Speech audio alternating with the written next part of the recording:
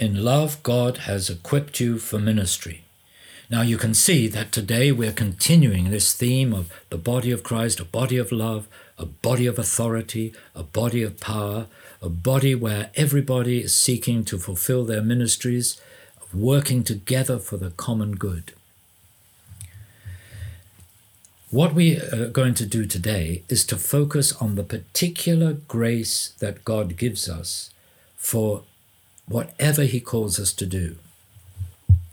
Now, if we go back to the beginning of the first week of prayer, we talked about the fact that we have a human nature, but God has given us a divine nature. Now, if we are to fulfill the will and purpose of God, we have to use this divine nature. We have to use the life and power of the Holy Spirit within us. And I've just alluded to this in these last 2 or 3 days while we've been talking about the body of Christ, but now we're going to focus on the particular grace that God will give to each one of us for the ministries that he calls us to fulfill. Let me just take 2 of the ministries that are mentioned by Paul: a pastor and an evangelist. Now, these are 2 distinctive ministries, and there are very few people that actually are good pastors and good evangelists, because they're 2 different anointings.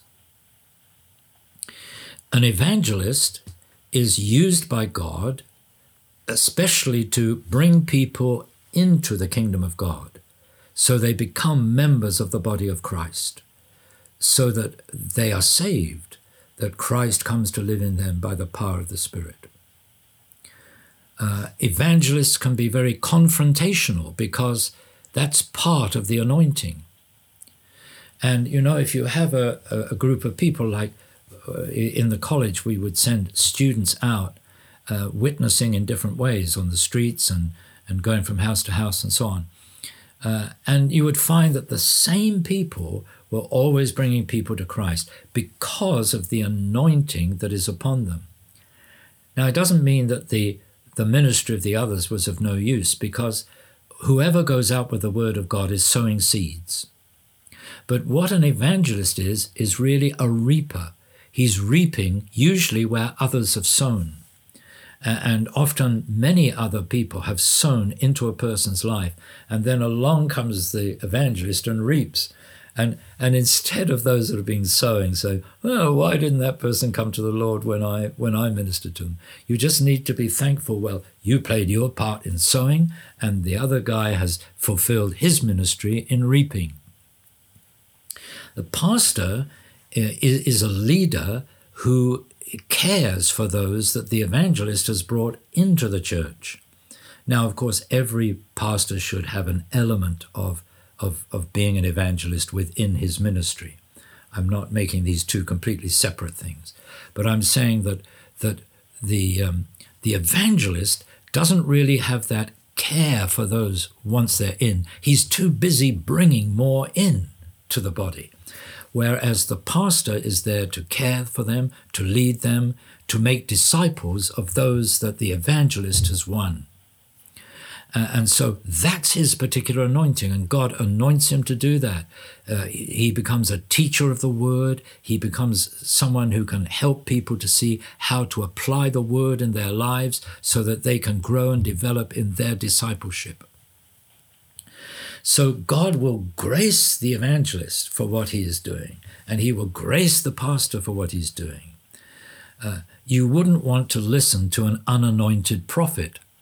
There are such people, let me tell you. They go around sowing a lot of division and judgment. God will never speak in judgment.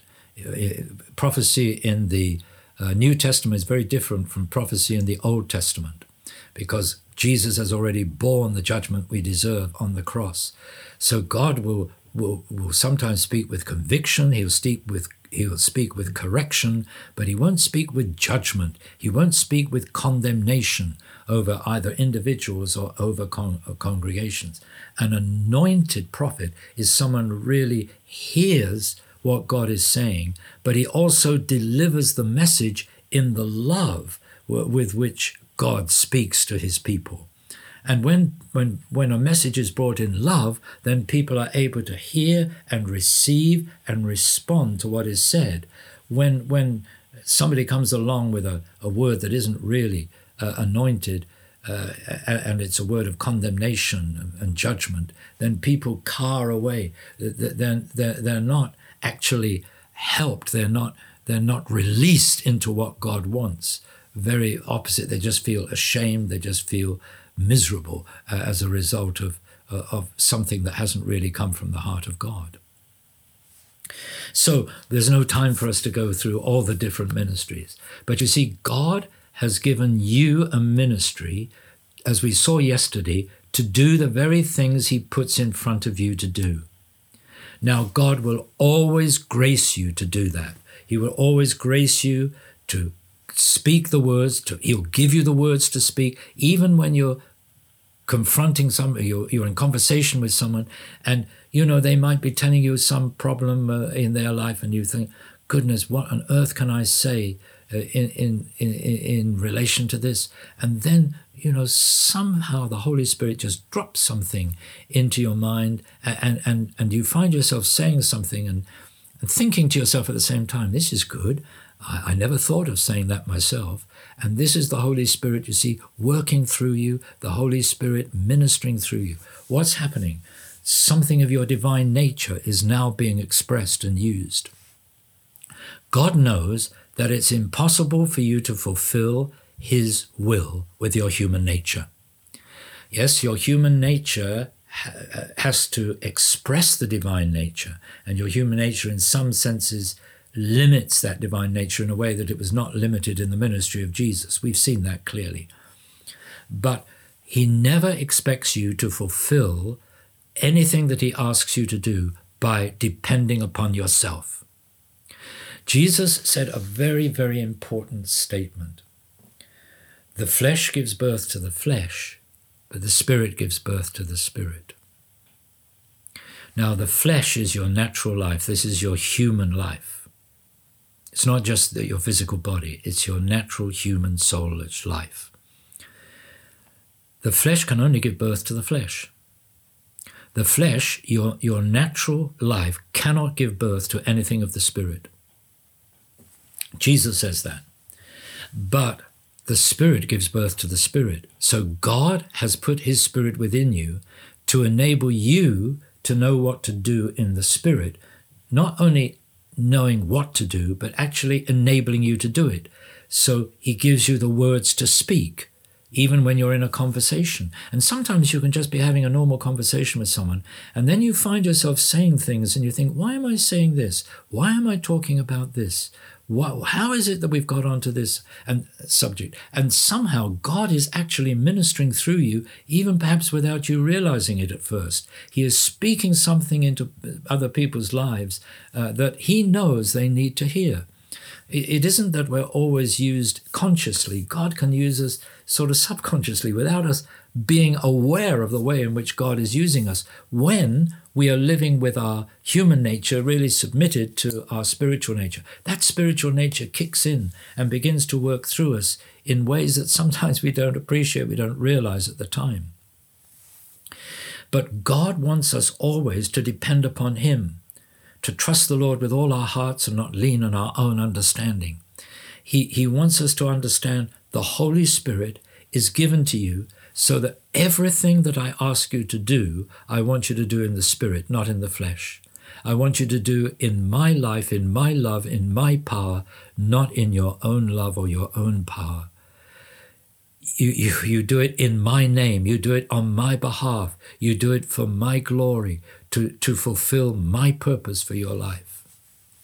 So God has his will and purpose for you. And that's going to grow and develop as a result of these 3 weeks of prayer. But also subsequent to that, I believe God is going to move even more freely by his Spirit in the body of Christ in this place, so that our ministries continue to grow and develop and become more and more effective and powerful. Now, the sum total of all this is that when the Spirit of God works through us, we bear fruit. And Jesus talks about this being fruit that will last, fruit that has an eternal dimension, because it's actually fruit that has been initiated and put into practice by the Holy Spirit working in us and through us. And the purpose of every branch in the vine, Jesus says, is to bear much fruit.